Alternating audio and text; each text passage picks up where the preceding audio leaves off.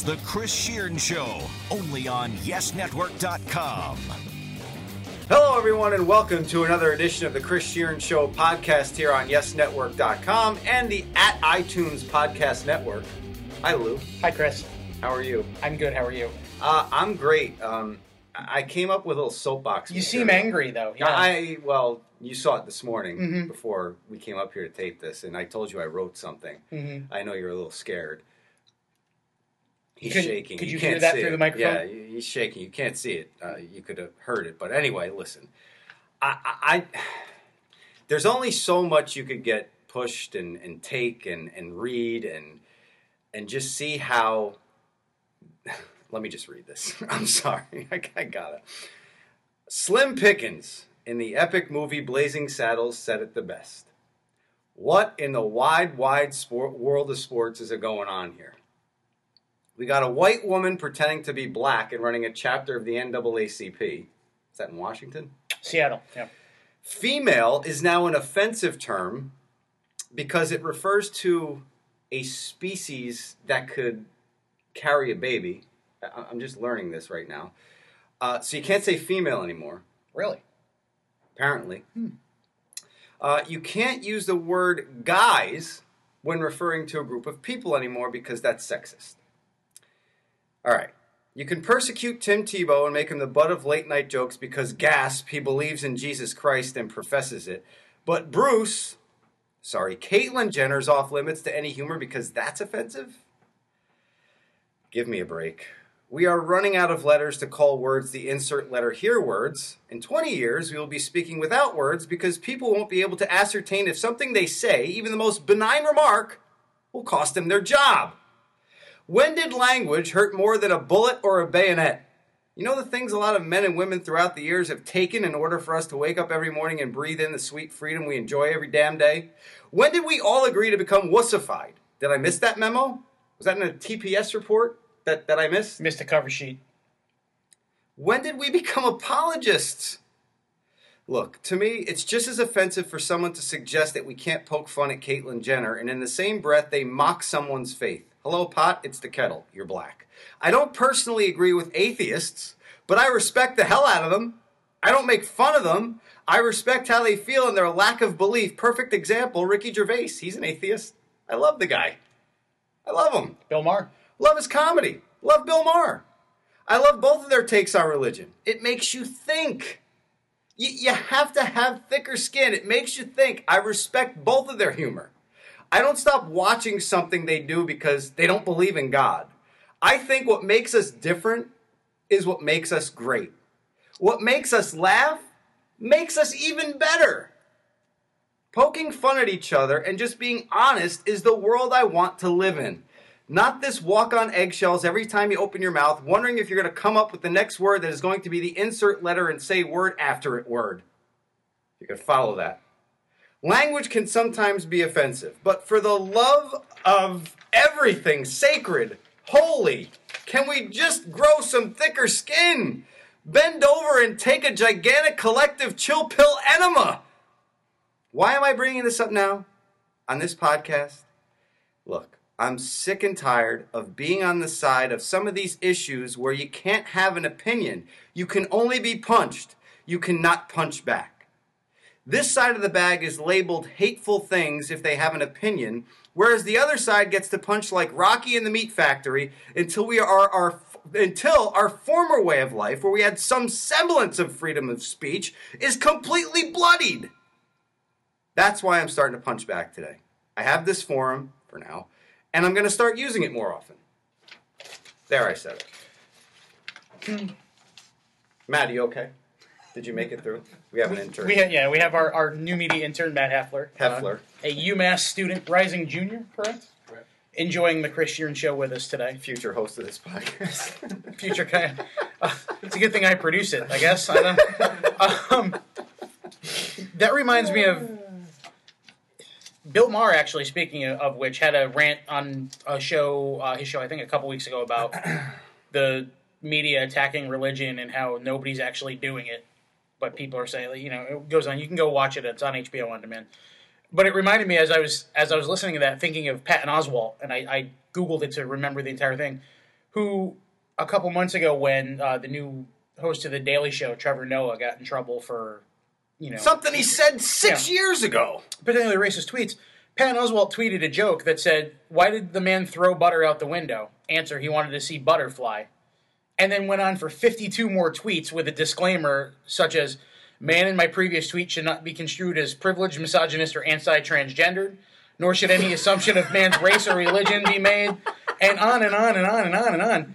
And the sad thing is, you have to qualify a joke that says that. See, and that's my problem, especially when it comes to stand-ups.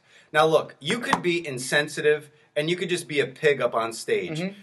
That's not comedy. That's just being an insensitive pig. I get that. I get the difference between a stand-up trying to, be creative with a joke. I used to do it. I did it for 3 to 4 years. I don't say I did stand-up. I tried stand-up, okay? We've talked about this before. But if stand-up comedy, if their language starts getting policed by the PC police, I don't want to be here anymore.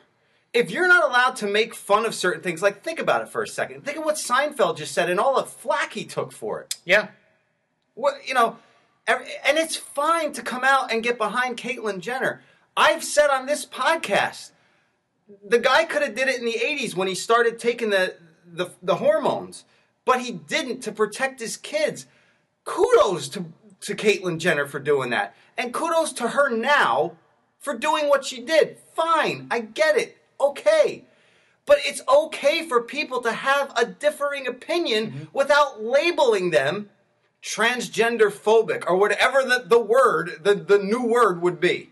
You can't take somebody so set in their ways in their 60s or 70s that grew up with that being not okay and try to force feed them that it's okay. Or the opposite, when you look at something like what happened with Paula Deen a few years ago with how she reacted to all the controversy when she was called out for using racist words. 30 years ago. Having grown up in the South in the 50s and 60s when... 30 years ago. Yeah, right. I mean, you have to take it both ways. And we live in a society where you can't hurt anybody's feelings. You can't... It's getting... it's getting ridiculous. It's even more... I remember Doug and I used to talk about this. It's getting even more ridiculous from less than a year ago to now. And I told the interns the other day, I really feel sorry for them and the generation after them because who knows what you're going to be allowed to say or do. If you've ever seen, what was that movie with Sylvester Stallone where he's cryogenically frozen as a cop and he comes back? Demolition Man. Demolition Man, yeah. Wesley Snipes. That's where we're heading. Yeah. Listen. Where you can't even high-five somebody, can't touch them. George Carlin would be... probably honoring. He's probably rolled over in his grave multiple times. He's spinning. The 7 words you can't say on television are now 700. Like you said, there's the N word, the F word, the R word, the C word, the this word, the that word. Exactly. We're running out of letters, like you said. We are. We're going to have a double alphabet. Well, that's the CC word. Yeah, that's the RE word or the NI word. Like the Yankees are running out of numbers. Yeah. We're going to run out of letters in the alphabet soon. Somebody's going to be 00 at some point. Listen, I'm not saying that people can't be insensitive, and it's okay to be insensitive. It's not okay. I'm not insensitive. Okay? I look at everybody as being equal. That's the way I live my life. So you have to understand something. I'm fine with what Caitlyn Jenner has done. It's none of my business. It's none of my business. It's her life. Sorry, the pronouns. He's a she. She's he. Yeah, it's a Doubtfire. It's a little hard. But who am I? Who is Lou? Who is anybody on the planet? I'm the driver. Yeah, you are. Ding. Who is anybody else on the planet to tell anyone else how to live their life or what to do with their life? They shouldn't. Okay? The one group of people that I can't stand, and I don't care about saying it, is the Westboro Baptist Church. Well, I think everybody hates them. Those people, yeah. Except themselves. Except themselves. They're like the A-Rod of church. Talk about a chill pill enema. There isn't one big enough for those people. But you know what? I and I'm sure you do respect we may hate them, but you respect their right to have those beliefs. They have... As wrong as you may think they are. They have the you-know-whats to go around doing what they do. They do. And no matter how much you want to hate them, I can't say respect them. Well, I guess I get what they do. The other thing with quote unquote kids today, I feel like old. I just turned 35 a week ago. Listen up, Matt. We live in a very social media driven generation now, right? Would you say social media? Do you remember life without social media, Matt? Barely. 20, 21? Yeah. By the way, before you continue. So when you were born, I was in high school. So yeah, I'm sure you barely remember a world without computers, the internet, and social media. Lou and I are both follically challenged, and Matt has a very healthy head. He has a very Bieber-esque head of hair. Yes, he does. Here's my advice to anyone under the age of 25 listening to this podcast. If you wouldn't say it to your mother, don't tweet it. Exactly. That is when I go talk to colleges, I have an outline of things that I talk, and most of the first thing I talk about is all social media. Stay off it. That, and you know Stay off it. If you plan to be a journalist, learn how to write with proper grammar and English sentence structure. Because 140 characters doesn't make the world go round, folks. Just letting you know. Any lips you could use ellipses on Twitter to break up words, but you can't write. Speaking of which, no, perfect example. I want to go back to what you said earlier. Who was the guy that was supposed to take over for Jon Stewart on the Daily Show? Trevor Noah. Something he said 6 years ago on Twitter that some troll went back and went through his tweets. Some inane, albeit racist joke, and Trevor Noah is of the African American persuasion. He is. Yep. So, I don't know. It's just people will do it because it's another. But he's a comic. He's a comic. It's a dog eat dog world where people will turn on each other because. Would Don Rickles be able to do comedy the way he did it 50 years ago? And neither would George Carlin, and neither would any of those guys. That's my point. You can't infiltrate stand-up comedy like that. Chris Rock wouldn't be able to do it. Right. And his claim to fame is the, N-word versus black people. Right. There's no way he'd be able to do that. But it goes back to the social media thing. Goes into what the first thing we want to talk about. It's a good segue, Lou. Right? Attaboy. Which is the Royals having eight players in line to start the All-Star game, which has caused a backlash of social media shenanigans. In part because social media and the internet is now the only way for you to vote for an MLB All-Star. The paper ballots have been discontinued. The Chads are gone? The Chads are gone. No more dimpled or hanging or... Dimpled, hanging, whatever you want. Any adjective here, verb. Pimpled. Pimpled, dimpled, hanging, banging, wanging. That's not a word. All gone because it's now all online voting. Which maybe explains why none of the Yankees are doing any good because the fan base, many of them skew older and may or may not be internet savvy. Absolutely. But MLB has said, Commissioner Manfred has said, we'll wait to see how it plays out before we talk about things. There is precedent for commissioners changing. Matt is shaking his head because he wrote the story the other day. Well, actually, him and I kind of did it together. Tag team. About the Royals All-Star fiasco. He did the Ned Yost, Alex Gordon reaction. I did the 8 guys are in line.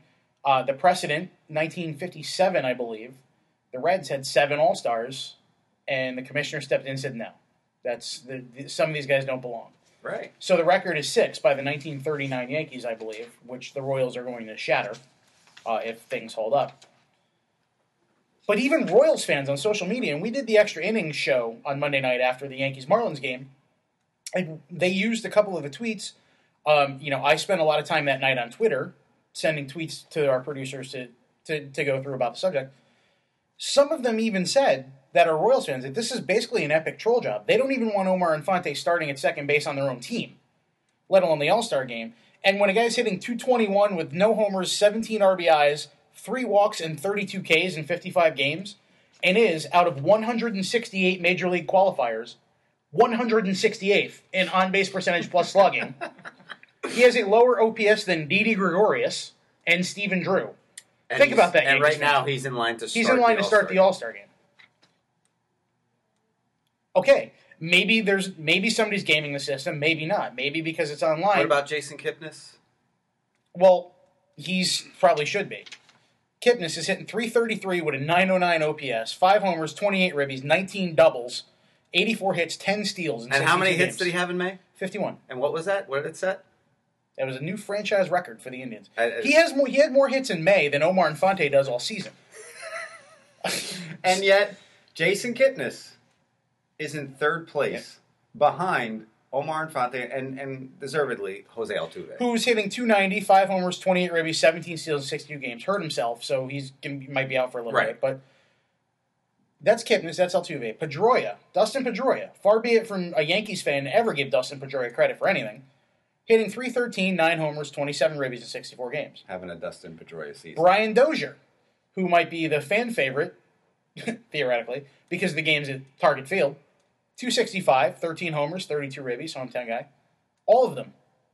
More deserving of an all-star bid than Omar Infante. He's not even on the list. Top 5. Yeah, it's Kipnis, Pedroia, Altuve, and Kinsler. I'm assuming are the top 5? Kinsler's 4. None of them. Of those 5 guys, at least 3 of them, if not 4, are going to get shafted out of an all-star appearance that they deserve. Yeah. Because Omar Infante and his .221 average were voted in by the fans. Now, you could look at that, okay? And the minute you sent that tweet out a couple of days ago about the Royal Sitch, as you put it. The Royal Sitch. Hey, what's he Sitch? Boy. That's from SNL. That's how you kids talk these days. You whippersnappers. It's a 140-character abbreviation for situation. Get off my lawn. Because... Mike the Situation? Yeah. I forgot his last name. Otherwise, Mike, whatever his last name is. Sorrentino. There you go. Mike Sorrentino is How's he doing these days? How's his salon working? I think he's in jail for tax evasion. All righty then. Moving on. Dancing with the Stars alumni, Mike Sorrentino. All right. So, I'm going to give you 2 choices. We're going to go through both, but I'm going to give you 2. Which would you rather do first? And my point with these is the fact that Lou just brought up some guys might miss an all-star game because of the chicanery and nonsense that's going on with this fan vote going on right now. Let me just say this before which in turn, and I'll let you finish. Which in turn will probably rob a player out of a bonus to make the All-Star game. Right. Which, if in my case, I would get my union rep and file a grievance because I'm losing money because these idiot fans are voting in an entire team. Go ahead. What I was going to say is there's 34 All-Star roster spots. The 34th is selected by a fan vote. All of the requirements of a player from every team is done before that. Kansas City currently has 8 of 33 roster spots. 8 of 33? That's 24-point-something%, I'm sure. Just round 8 of 32 is 25, so yeah. Just round it up. Which means there's 25 spots for 14 teams. And all right, I'm sorry. Let's make it 24 spots for 13 teams because somehow Mike Trout is beating Alex Rios in voting. So Mike Trout is in line to start the All-Star game, which Mike Trout should be in line to start every All-Star game ever. The outfielders right now, the top 4, Lorenzo Cain, Royal, Mike Trout, Alex Gordon, Royal, Alex Rios, Royal.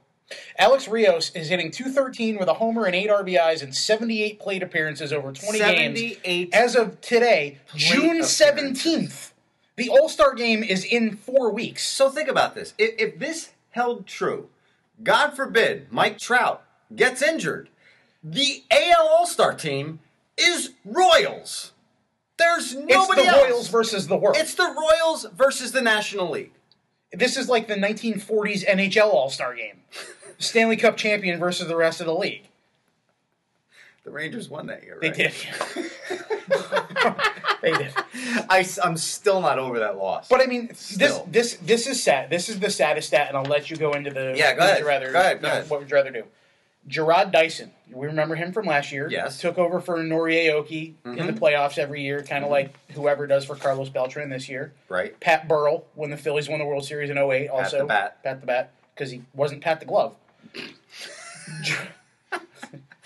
in his baseball life or his other life, if you read some of his exploits. Anyway, 260, 289 OBP, 384 slugging, 3 ribbies, 19 hits, 13 singles, 3 doubles, 3 triples, 6 steals, and 79 plate appearances. Gerard Dyson has better credentials for the All-Star game than Alex Rios, who is 4th because he was on the ballot because they simply list the 9 starters for each team on the ballot.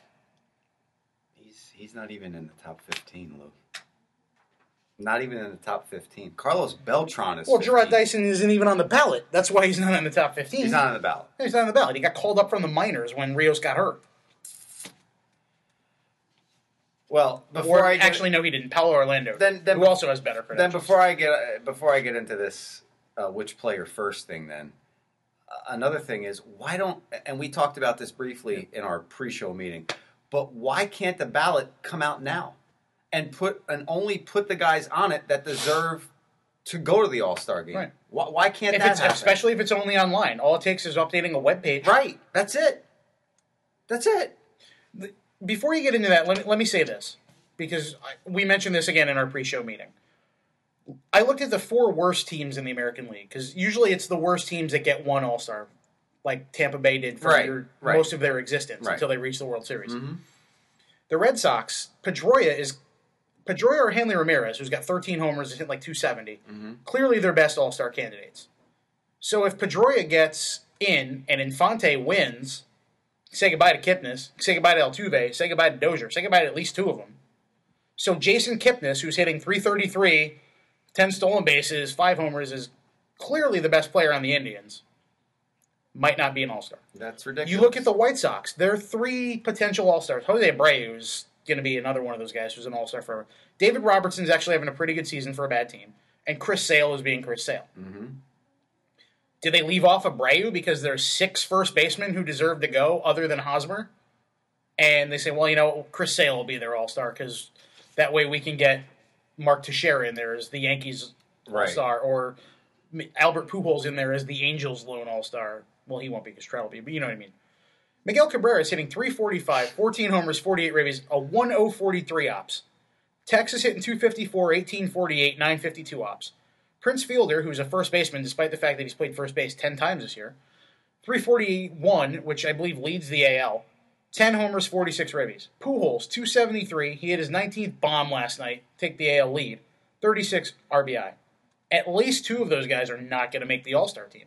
And that's not even counting Jose Abreu. What do you do?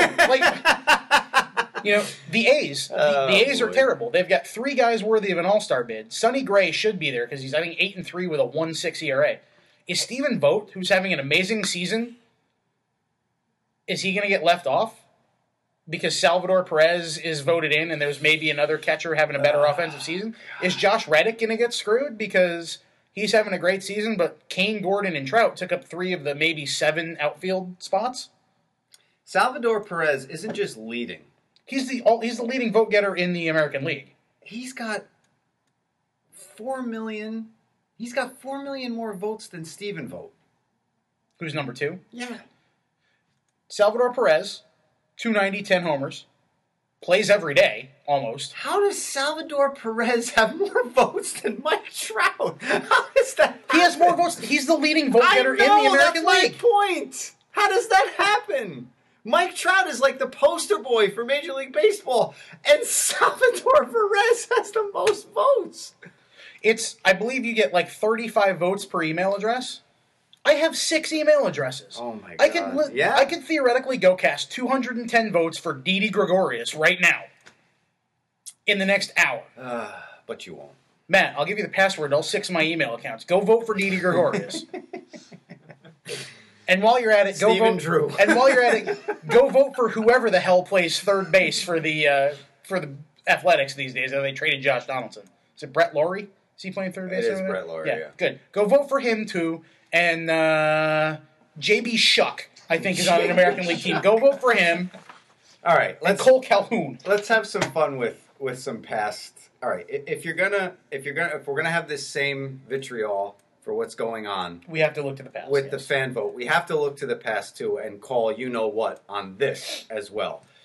Did this research last night. Wasn't hard. Thank you, baseballreference.com. But we'll start in 2001. Cal Ripken Jr.'s last year in the majors. His 19th All-Star appearance. Okay? Mm-hmm. Shouldn't have been on the team. Yeah, should not have been in Safeco Field. Clearly a Lifetime Achievement Award. Should not have been there. It's a joke.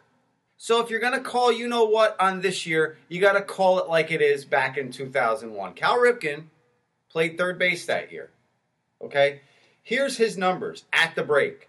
240, 4 homers, 28 ribbies. His on-base was 270, slugging 324, OPS of 594.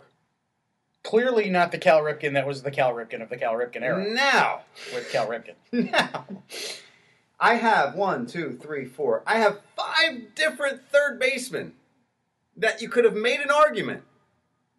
Well, one was in with them. The AL carried 2 third basemen, Ripken and Troy Gloss. Troy Gloss at the break. Do you know who Troy Gloss is? Okay.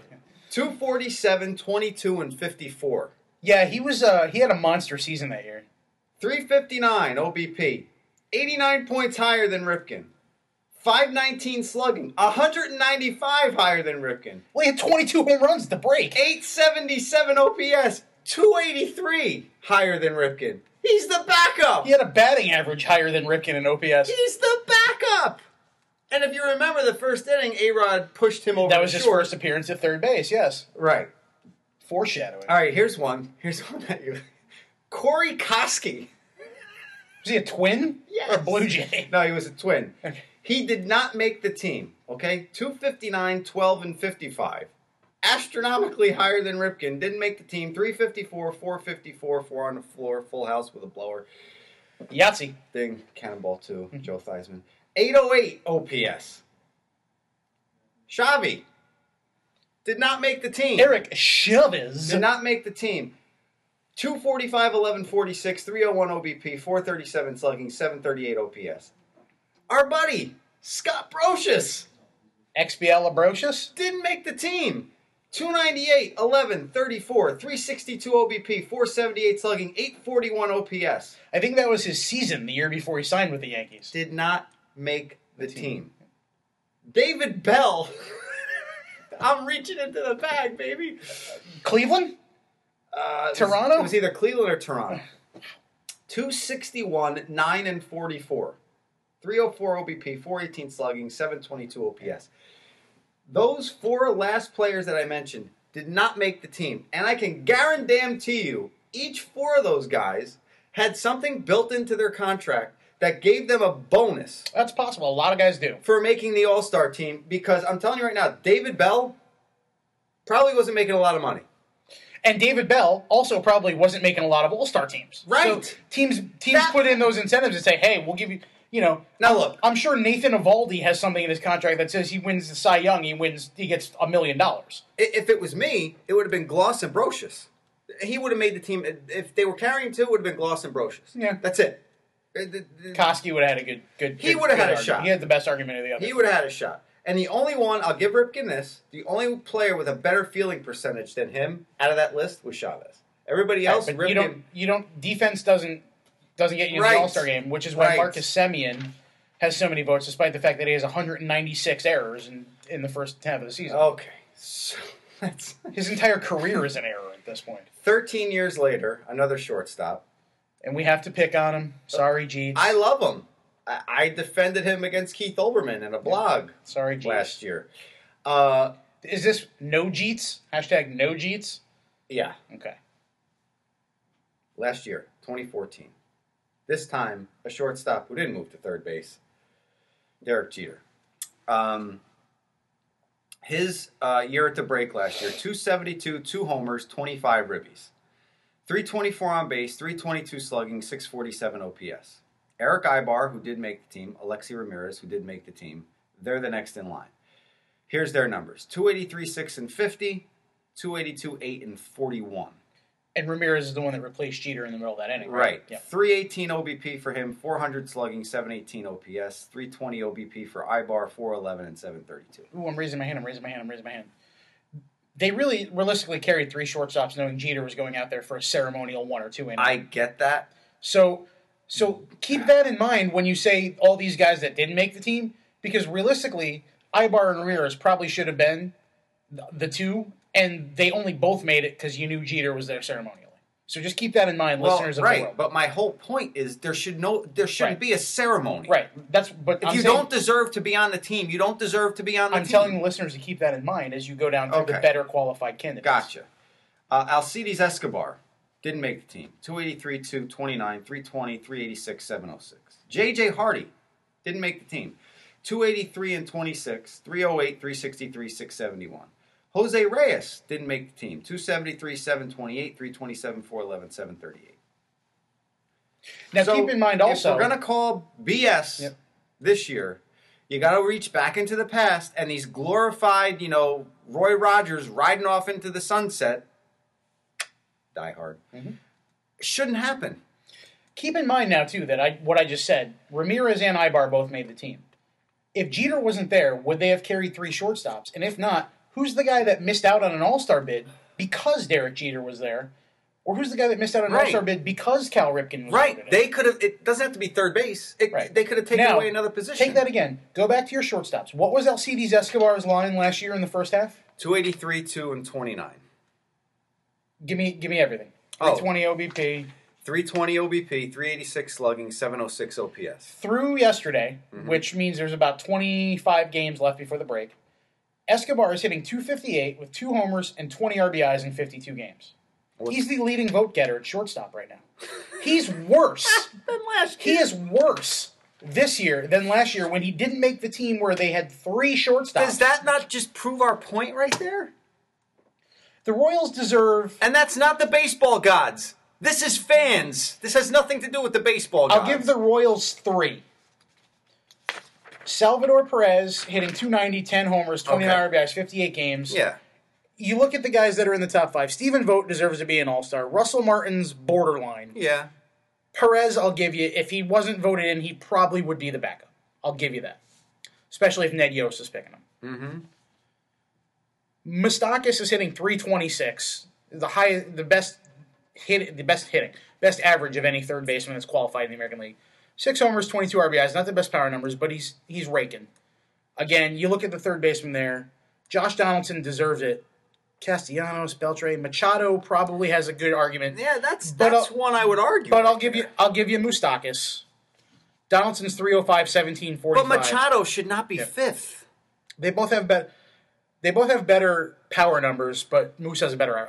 I'll give you, he's the iffy one, and the third one I'll give you is probably, if you want to take one all around outfielder because you've got a couple of power guys. If you want to take one, I'll give you Lorenzo Cain, who's hitting 286 with 28 ribbies, 11 steals. He's 8th in average, 19th in home runs, 17th in RBIs, 8th in steals among outfielders in the American League. I'll give you him because Yost is going to pick a Royal. I'll give you him. Right. That's it. Kendrys Morales. Can we look at the DH? I was just going to say Kendrys Morales hitting 278 with 7 homers and 41 RBIs. Alex Rodriguez has better numbers than that. He's what about 5th. Nelly Cruz? Nelson Cruz has 18 home runs. He's listed as a DH. He's and played a lot of right field. And Encarnacion's only hitting 230, but he's got more home runs. Victor Martinez, same thing. Alex Rodriguez. Agree to disagree. Let's be fair. Alex Rodriguez and probably Nelson Cruz should be the 2 American League DHs. Yeah. I completely no offense to agree Kendrys. with that. Kendrys on one of my fantasy teams, and he's doing well, but, a DH who's hitting 278 with 7 homers in mid-June is not really an all-star. Well, the commissioner's going to have to step in here because, like I said, if Mike Trout goes down, and nobody wants that to happen, but if it does, you're starting the entire Royals team in the All-Star game. And again, like I said, somebody's going to lose Omar out. Fonte, you have his numbers? 221, no homers, 17 RBIs, 3 walks, 32 Ks. And how many plate appearances? 55 games, so 200 and 55 games. He's your second base all-star starter. He is 168th out of 168 qualifiers in Major League Baseball on OPS. Now, second base isn't a premium power position, but I should not have more walks in a slow-pitch softball season than he does in a Major League Baseball season. I'm serious. I know you're serious. I know I've walked at least 3 times already this year in softball. And that's terrible. I hate arc pitch. Jimmy Rollins, who's having, admittedly, the worst season of his career and is hitting 198, has a higher OPS than Omar Infante. Melky Cabrera, who has 7 extra base hits out of 60 hits and is in the toilet, has a better OPS.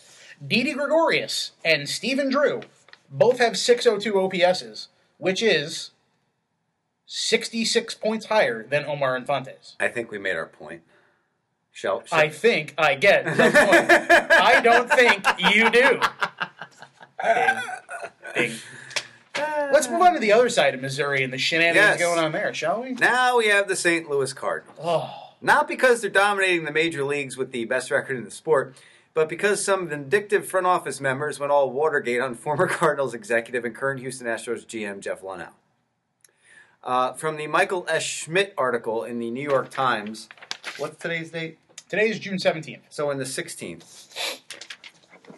In the 16th We're a day New York early because I'm Times, leaving for vacation tomorrow. That's fine. You deserve it. You bust your rear end. Anyway, go ahead. The FBI is investigating the Cardinals, who are accused of hacking into an internal network of the Houston Astros to steal info about players back in 2013. Internal trade discussions, stats, scouting reports were all infiltrated. Subpoenas are being served to the Cards and MLB.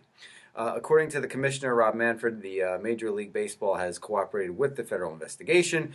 Law enforcement believes the hacking was executed by vengeful front office employees for the Cards, hoping to wreak havoc on the work of Jeff Luhnow, the Astros GM, who had been successful in a polarizing, didn't really get into how he was polarizing as an executive with the Cardinals until 2011. That, of course, all that info courtesy of Michael S. Schmidt from the New York Times. Now, this is extremely interesting to me because we talked about this before, too. But how, and the other nugget you have to get in there, they found out that this information was on a computer in a house that was shared by at least 3 Cardinals front office executives. Mm-hmm. So, with all that being said, you know, the evidence allegedly is there. So, how do you punish the Cardinals? I mean, what do? You can't go back to 2011 and take away their World Series title. This didn't happen. No, it said till 2013. It's the last 3 years and part of this year because Luhnow left in 2012. But the team right now has the best record in Major League Baseball, and a lot of those guys were Luhnow draftees. Right. Somebody's going to get scapegoated and banned and join Pete Rose and Joe Jackson on the do not fly list. Is what's going to happen. Because that's really the only thing you can do. I mean, you can't take away. Can you vacate all the Cardinals' wins? What? This causes a huge ripple effect throughout baseball, not just because the Cardinals are spying on the Astros. And what's more, Lou, is here. You know the answer to this, and I'll ask you: when's the last time the FBI investigated a major league team? 1960, never. Exactly. First of all, can we talk about how the Houston database was called Ground Control? That's fantastic. Ground Control to Major Tom. Ding. And you first heard of this you remember last year where the Yankees were getting a little flack out of this because one of the things in the database was the Yankees were apparently shopping Ichiro and looking to eat as much of his salary as possible to get rid of him, and the Astros were one of the teams they had talked to, and yada, yada, yada, that's in the database. The real ripple effect of this is teams that lose front office guys are going to have to change radically the way they do things when they do. Yeah. I mean, if you read further into the article or you read other articles about it, apparently they hacked into the system because of Jeff Luhnow's own stupidity, in a way. Yeah, the passwords. He was using. They had a list of master passwords. They did. The Cardinals and that's how they cracked it. Yeah. The Cardinals have a similar system called Redbird. I'm sure every team has something like that. They had a list of master passwords. Now, granted, 1, 2, 3, 4, 5 is a password an idiot would have in his luggage. But I've been wanting to throw that in there for 5 minutes. But granted, now I have a couple of generic passwords I use for to log into my Hyatt rewards, right, and things like that, right? Right. So, they tell you not to do that because if somebody hacks your password, and you're using the same password elsewhere, your life is pretty much screwed. Your identity's gone. Same thing here. You have a list of master passwords. Don't use the same ones when you go somewhere else. I mean, don't change Cardinals 1 to Astros 1. They basically said the hacking was done sloppily, but at the same time, Luhnow The way he set up his new system was done sloppily too. If they were able to hack into it the way they did. But let me ask you this, and this is the devil's advocate side of it, and because cybercrime is a new thing. See, I mean, they now have CSI, so clearly it's blown up.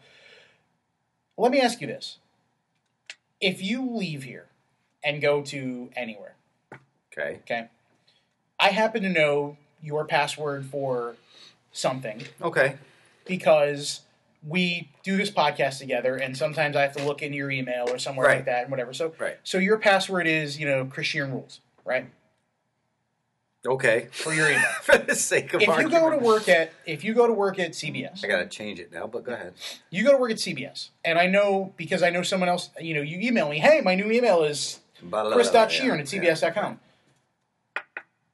If I log in to your web Outlook and log in, see Shearn and whatever, and put in Chris Shearn rules, and it's your password, does that make me more or less of a bad guy? Because yes, it's still hacking. I'm still unauthorized entry in your email, but you gave me your password back in the day, right? Yeah, but it's different. That's different because I'm at a different company now. We don't share information. We're not doing a podcast together anymore. That's kind of sketchy if you go in there and hack into my email. Right. But is it a lesser degree of, and I'm using air quotes here, hacking? Because no, I don't think it's a lesser degree. Well, that was his password here, so let me give it a shot. I think it's the same degree of hacking. I mean, I can go home and if my wife's not home, I can log onto her iPad because I know the password. Right. And read her email if I want. Right. Because it's right there. It's unprotected. That's technically hacking, right? I mean, just because I know the password. Technically, yeah, but it's not business. I know it's a different scenario, but I'm just saying, Yeah. I see where you're going. That's a slippery slope. But with this litigious society we live in these days, you absolutely have to go by the letter of the law because one deviation from it is a loophole that someone's going to exploit. I guarantee you, if this gets looked into, the Cardinals will be like, well, this is the list. You use the same password. Yeah, I guarantee you that's going to be the defense. We had the password. But that's not an excuse. It's not an excuse, but it could end up in court as a good defense. Well, it's a defense. I don't know if it's a good defense. I mean, we had the password. I watch Hot Bench before I come to work in the morning. I know what's up. I used to watch Law and Order. I can't. But you know what I'm saying? Like this could end up getting a less severe penalty than you think because someone's going to use that. If there's any loophole that a defense attorney can find and use, they will. They will grab it. And that's why Bruce Jenner was married to a Kardashian. Even the most infinitesimal, even the most infinitesimal thing that a defense attorney will find, he or she will take that nugget. If it don't fit, you must have quit. And make it the size of Texas. A Texas-sized house of cards defending his client or her client. I know he's not the one who said it, but if it don't fit, you must have quit is why you know the Kardashians. Going back around to Caitlyn Jenner, because Robert Kardashian was one of OJ's defense attorneys. Yes, he was. And if you go on YouTube, because you can, and look when that verdict is read, the look on Kardashian's face is like, holy cow, we did it! Yeah. I can't believe it's like when Tommy Boy sells 500,000 brake pads to Dan Aykroyd. Yes. Yeah, that look. It's that look. Like, are you serious? I can tell you this. I remember, and Matt's sitting there in the corner like, who's O.J. Simpson? I'm a Bills fan. I'm a Bills fan. He is a Bills fan, I know. He's one of two, I know. Brian Sanborn, my buddy. 3. I remember it was my sophomore or junior year of high school, and we turned it on in my business law class because the OJ verdict, it just happened to be being read that day, and it was during that time, and we had a very long decision. So I remember watching that on CNN that year. This is CNN. And that was 21 years ago. 1994. Broke into the Knicks finals against the Rockets. But the point being, and that 30 for 30 was great, by the way. If you've seen that June 17th, 1994. I lived it. Yeah, that's the point, is that this is going to end up getting much less of a severe penalty than you think just because of all that. And honestly, Who is the Cardinals' Kato Kalin? This makes Spygate plus Deflategate look like somebody, like somebody peed in the pool. I mean, like, it's... I mean, let's be honest. In terms of scope... Yeah, you're right. Somebody peed in the Olympic diving pool. I mean, that's what this looks like compared to that. Yeah. I mean, when you get the Or feds... that's what they look like compared to When this. you get the feds involved and the Department of Justice and the FBI investigating a Major League Baseball team, which has happened never, yeah. And this is Manfred's first year, right? Yeah, he took over last year. He's got an entire Royals team taking over the All-Star game, and now he's got this with the Cardinals. Maybe we should just sell Missouri back to wherever we got it from. Hey, thanks a lot, bud. Yeah. Yeah, at least nobody's on drugs. Appreciate it. it. That going. Well... Oh, wait. Yeah. Who did we get Missouri from? I have no idea. Don't ask me. Was that part of Louisiana Purchase? Can we sell it back to the French? Maybe. Le Missouri. Yeah. It's a mess for Rob Manfred. There's two messes for Rob Manfred. It's funny that they're both in the show me state. Go figure. But yeah, I don't know. This is going to be interesting to watch. And the FBI, man, first they got FIFA, now this. ISIS is still running wild over there in the Middle East, but damn it, we got FIFA and MLB for cheating. Yeah, they still have Brantford, though. And Yakov Smirnov is in Brantford, so something's good in Missouri. Branson, you mean? Branson. What the country? In Soviet Russia, investigation FBI zero. What a country. Freedom in the box. I bought 15 of them. What a country. Anyway. Yakov. Do you know who Yakov Smirnov is? I've heard of him. I don't really know. Okay, there you go. World. It's gonna be an interesting next few weeks to watch between both of these. I won't call them scandals because I don't know if the All-Star Game thing is a scandal quite yet, but both of these issues coming out of Missouri. Now, can we break down the NBA and NHL finals, even though in next week's podcast we don't know who won because we taped it last week? Yeah, it's for next week, taped last week, and this week is live. Yeah, anyway. We could also break down the Yankees, who continue to be. Well, I guess let's put a nice little bow on the NBA and NHL, and then we could do the Yankees for a little bit. We're almost at the magic hour, everybody. How about this? All right, I don't know if you think it's nonsense, but when my dad thinks something's nonsense, he'll call me up and just scream at me, like not at me, but to me about something he heard on sports talk radio, which is a lot. And I guess this was Mike and Mike. And Greenberg was pontificating about how LeBron James should be the MVP, win or lose, of the finals. And my dad proceeded to go on a 25 to 30-minute diatribe on how he thinks Greenberg is an idiot. And so it runs in the family. And how Mike Golick pretty much... is a stooge. Well, no, he was telling that he's insane. So my dad was behind Golick. But anyway, I'd like to bring that up. Listen.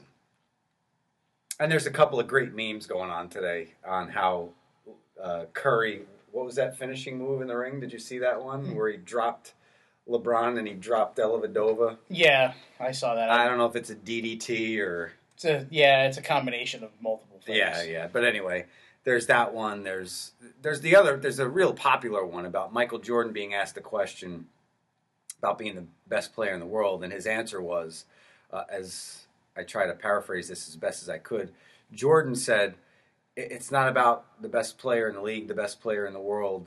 You know, there have been great players, they just play in different eras.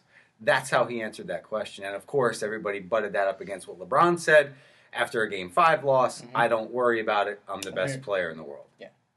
He is. Right now. He is. Right now. You can't... Now, look. You could get all over LeBron, you could hate on him, and you could go all the way back to the decision, because I do as well. But no matter how much you hate him, the guy is the best basketball player on the planet. He just averaged, you ready? Almost a triple-double. Almost 36 points, over 13 rebounds, and almost 9 assists in the finals.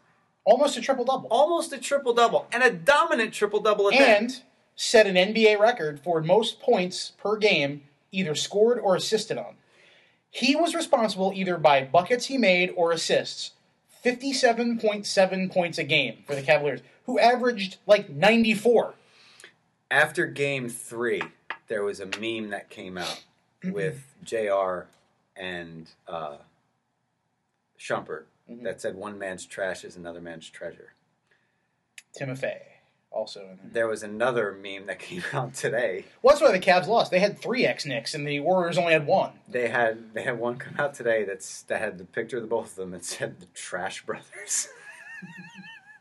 How a couple of games have changed. Iman Shumpert was not necessarily trash. No, but J.R. Smith was...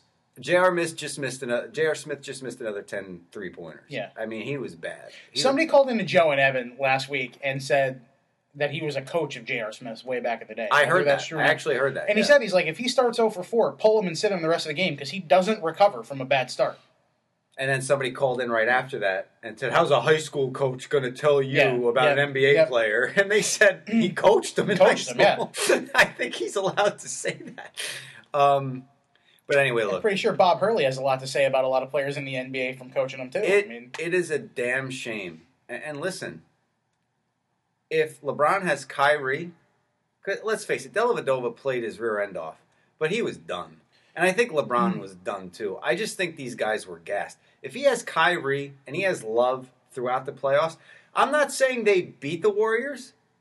I'm saying it's a totally different series because if you look at most of those games, Lou, the Cavs reminded me, I watched the team the whole year. I watched like 7 minutes of the NBA Finals, I'm not going to lie. They reminded me a lot of the Brooklyn Nets. They weren't hitting their three-pointers. They were relying on one guy to do all the scoring, and with the Cavs, you know who it is. But with the Nets, it was a different player. Whoever it was that day. It was whoever it was that night.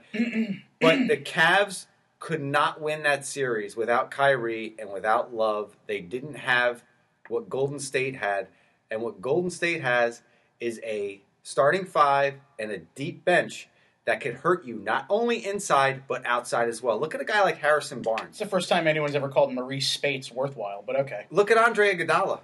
What's he, 45? And he won the MVP trophy. Yeah, he's the MVP. He didn't start a game until Game 3.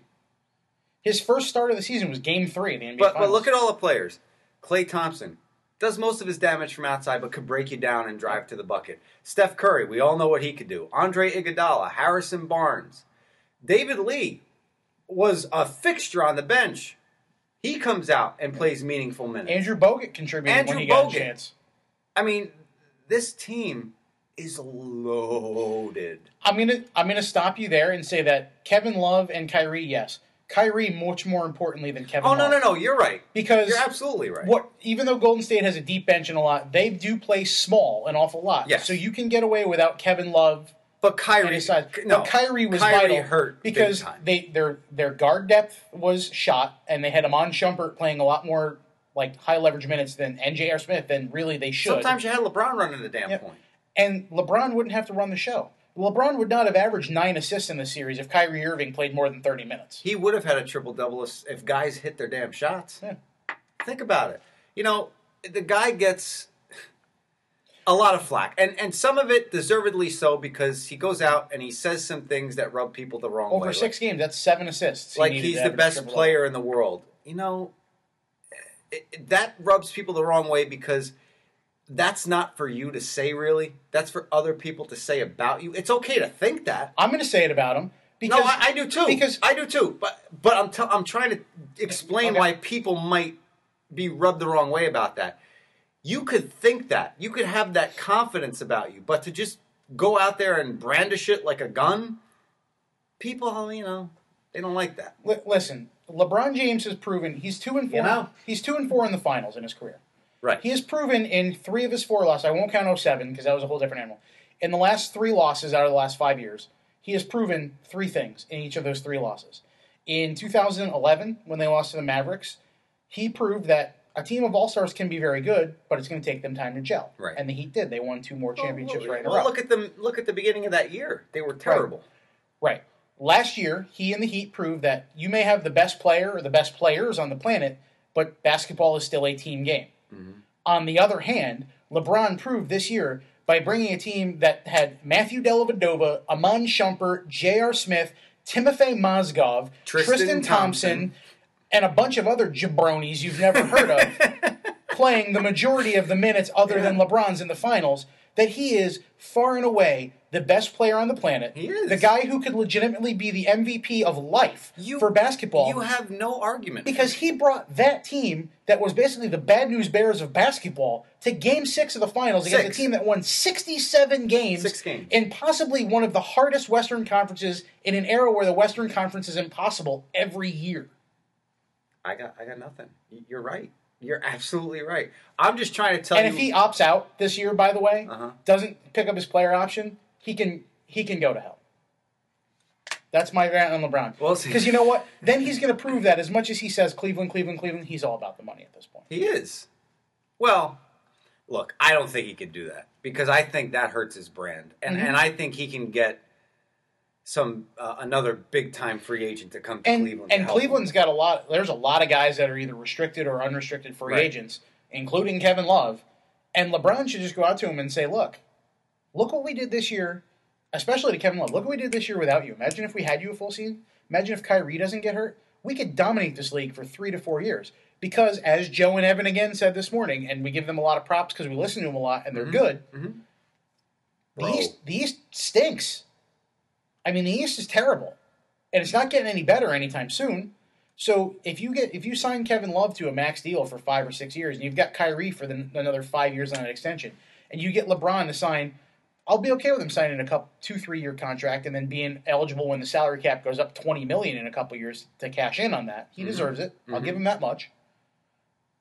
That big three can probably make 5 straight finals easily. Who's going to stop him? Nobody. Chicago? Who in the East? Derrick Rose can't stay healthy. Jimmy Butler wants out. I don't care about the Pacers. The Pacers are nothing. The Hawks, they're a good team game, but you saw what happened against them in the playoffs. The Celtics stink. The Knicks stink. The Raptors aren't great. The Nets aren't really going to be much better than they were in the last couple of years anytime soon. Let's be fair. That team, that core as constructed, could probably make the next 5 finals if they sign Kevin Love and LeBron for the next 5 years. Because, as another thing they said, and I agree with, see also Ray Allen, you're going to get guys doing the Karl Malone and Gary Payton in 2001 trying to sign on with the Lakers to win a ring. You know who else you forgot? Who? James Jones. And Mike Miller. Yeah. But you're going to get guys like that who are going to say, you know what, I'll go play with LeBron. It's my best chance to win a ring. Yeah, absolutely. Eddie Curry did it. Eddie Curry has a ring. Eddie Curry has a ring. How many straight finals has LeBron been to? 5. Thank you. Enough said. Good night. Let's go NHL. Stanley Cup. I watched about 7 minutes of that, too. As I said last week, I had no interest. I'm going to be honest. I didn't either. But I followed it because I had to do the highlights for the K show, so I read about it ad nauseum, whatever. And kudos to Ben Bishop for playing with a torn groin. Yeah. That's tough for a goalie. But at that point, I mean, I know your backup's only 20, and he's green. You know, he's not wet behind the ears yet or frozen behind the ears yet. Why don't you go to him? Why don't you if you have a guy with a torn groin, your lateral movement can't be too good. The same reason Ryan McDonough played a handful of games with a broken foot. I get it, but he's your goalie. I mean, McDonough could take a couple of strides. Loaf it a little bit. Yeah, but the goalie, when he's under fire, and think about it, with a torn groin, give up 2 goals. 2 goals in Game 6. Every single game was decided by a goal. Hey, Tampa, how'd you like that? And who knows how... How'd you like that 2-0 loss like you gave to us at the Garden? It was torn, but who knows how badly injured he was towards the end of the Rangers series, and he was brilliant in Games 5, 6, and 7. As my grandmother used to say in her broken English, put that in your pipe in a smoke. Yeah. How'd that feel? Yeah. I feel for Captain Callahan. I don't at all. Somebody mentioned today on Joe number 2 how the cycle of Brad Richards is now complete. He leaves the Rangers. He wins a cup with the Lightning. He goes to the Rangers. The Rangers jettison him. The Lightning beat the Rangers, and then the Blackhawks, the team he's on, beats the Lightning. To win now the he could retire. Yeah. And Chemo Timonen. I did watch for that. You owe me a beer. I did watch for that, and I'll tell you what. I remember in 2001, I think it was, when Joe Sakic handed the cup, didn't even skate it, handed it immediately to Ray Bourque. Ray Bourque, yeah. And said, go, this is your moment. And Taves has now held the Stanley Cup 3 times in 6 years. And Chemo went to give it back. And he said, no, go skate. Like, he went to give it to somebody. I forget who it was, maybe Kane. And he said, no, go skate. Take this in. Look. Because no offense to any other sport. None. But is there anything better? No, Skate in the Cup. No. Let me tell you what. Better. Working for the network that broadcasts it and having to log that game, yeah, that sucks. And do you know the Cup was late getting to the arena? Was it? NBC had to go to interview after interview before the Cup got out there. Apparently, it wasn't in the arena. How was it not there? It was stuck somewhere outside of Chicago. And the guy with the white gloves, the floppy blonde and white hair now. Mr. Clean Beaver. He had to do 100 miles an hour to get to the damn arena. How is that not in the arena before the game starts? I don't know. I saw it on Facebook or Twitter. It was going through the X-ray machine at the airport. I saw that picture. That Cup should be in Chicago for Game 4. Chicago. Bang, bang. Or wherever. As soon as there's a chance that some team could go up 3, that's where it should be, and it should follow. It should go with them. Could I tell you a pretty cool story? Sure. Covering the 97 World Series, in the 8th inning, all the reporters went downstairs. The Indians were winning at that point. And when we lined up to go out into the field to interview the winners, the Marlins tied the game. The champagne was in the other locker room. You told me this story. The Marlins tie the game. Did I tell it on the podcast? I don't remember. If I did, I'm sorry. I don't remember. You've told me, so go ahead. The Marlins tie the game. The guys come out of the Cleveland locker room running with the tarp that covers the lockers into the Marlins locker room. And then 2 seconds after that, some guy is like hustling the champagne. It's just this big cooler of champagne into the other locker room because the locker rooms were on opposite sides at Pro Player. Wow, what a scene that was. And then Council scores the game winner. And it was Renteria with the hit. Yeah.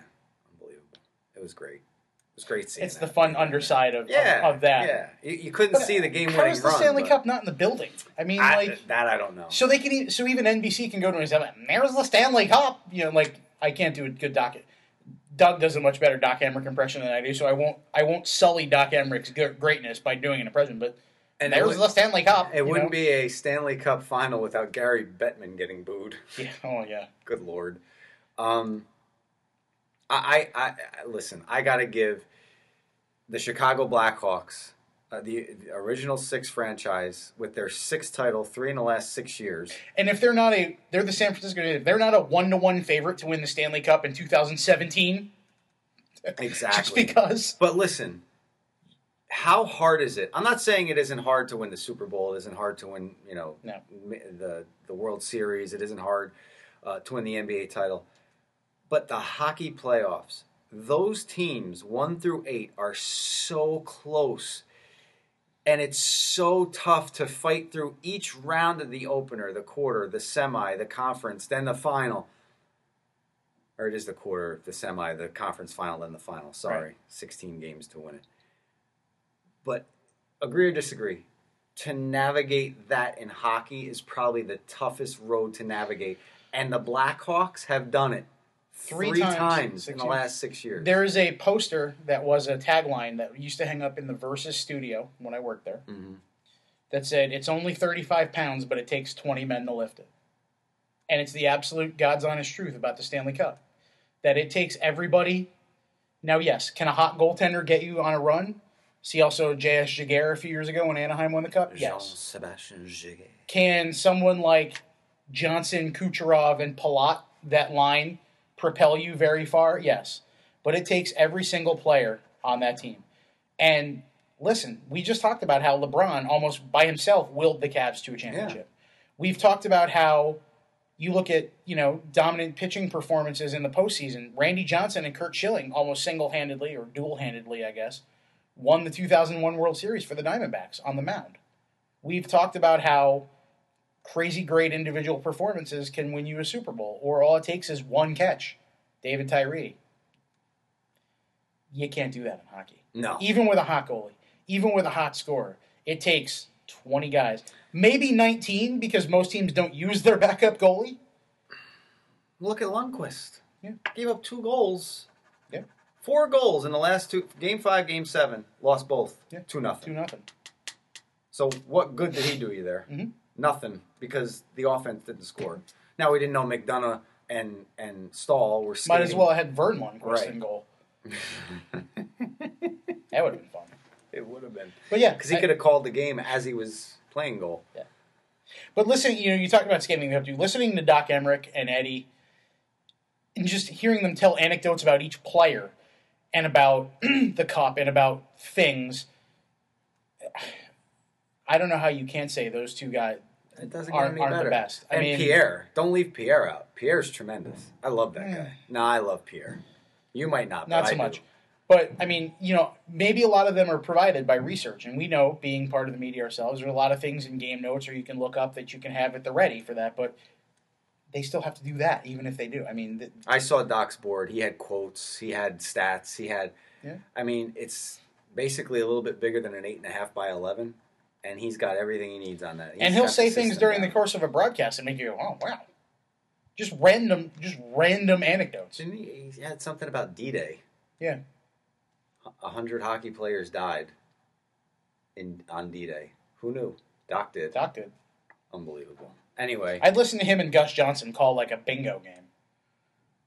Because Gus would go bananas when somebody called bingo, and Doc would just like make it sound like the most interesting thing in the world. B-57. Oh! I mean, come on. Oh, my God. That's tremendous. When I have my sketch show, that's definitely going to be a sketch in the show. Gus Johnson and Doc Emmerich call bingo at Senior Center? Doug could play Doc Emmerich, and we'll have to get somebody to play Gus Johnson. Gus Johnson would probably play Gus Johnson. Yeah, I think he'd do it. He works for us now. He's part of the conglomerate, right? He'll be able to laugh at himself. Come on. How can you not? I think we're good. I think we're good. That's the magic hour. Yeah. We'll talk about the Yankees and their Jekyll and Hydeness next week. Or no. No, we won't. No, we won't. Right before the All-Star break. I think that's good. So we'll get you 2 shows, the 3rd and the 10th, somewhere around there, the 2nd and the 9th. 2nd and the 9th. Whatever. Before the break hits, and we'll have a couple more weeks for the Yankees to kind of right this ship, because Ken Davidoff had their stretches in there. I think it's 3-6, then 18-6. Yeah, Jack Curry's tweeted it too. And they've, since the 7-game winning streak, Jacob Lindgren gives up that 2-run homer to Michael Taylor. They've won 1 game since. It's if there's any old school Great Adventure peeps out there, the Yankees are pretty much rolling thunder. Or the Great American Scream Machine, depending on your upside down perspective. Yeah. I had a upside down and make you crazy. Let me give you advice. Never have Egg McMuffin before going on Great American Scream Machine. I did, and I regretted it the rest of the day. But no, yeah, I mean, they've lost. They won Sunday in Baltimore. That's their only win over the last week. After they had won 7 in a row, after they had lost 3 of 4 in Oakland, after they had swept Kansas City, after they had gotten swept by Texas. Was it Dennis Green or whoever was? We are who they thought they were. Your record is who you are. What your record says you is. I think that's Bill Parcells. Bill Parcells. Yeah. Dennis Green's crown their ass. That's right. Right now, the Yankees and wins go together like lamb and tuna fish. Perhaps you won't come full of spaghetti and meatball. You don't like spaghetti and meatballs. You just get the hell out. No, they're like. I will say this, and we'll end on this note, and we'll wait till July 2nd and July to talk more about this. As much as Joe Girardi says you're never as good as when you're playing great and you're never as bad as when you're playing terrible, the Yankees are doing very little to prove that they are not an 80 to 85 win team, because in baseball, as Joe Girardi says, everything averages out. It just so happens with the Yankees that everything averages out every 2 weeks, where they win a handful, then they lose a handful, then they win a handful, and they lose a handful. They're not doing very much to dispel the myth of what they are 60-ish games into the season. That's just the fact of the matter, unfortunately. Matt, any thoughts? Matt's speechless. Dynamite drop in, Matt. I see that broadcasting school's really paid off. This is the point of the show where I'm going to insert the music, and you know it's 15 seconds and over.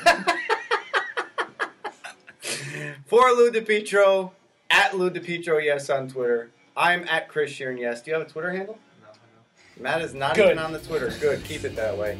I'm Chris Shearn. Thanks for listening, everybody. We'll see you in a couple weeks, and don't forget, we'll have a show for you next week as well. It's a pretty entertaining one. I can say that very confidently. Yeah, because it's already taped. Yeah. Have a great couple of weeks. We will see you down the line. Take care, everybody.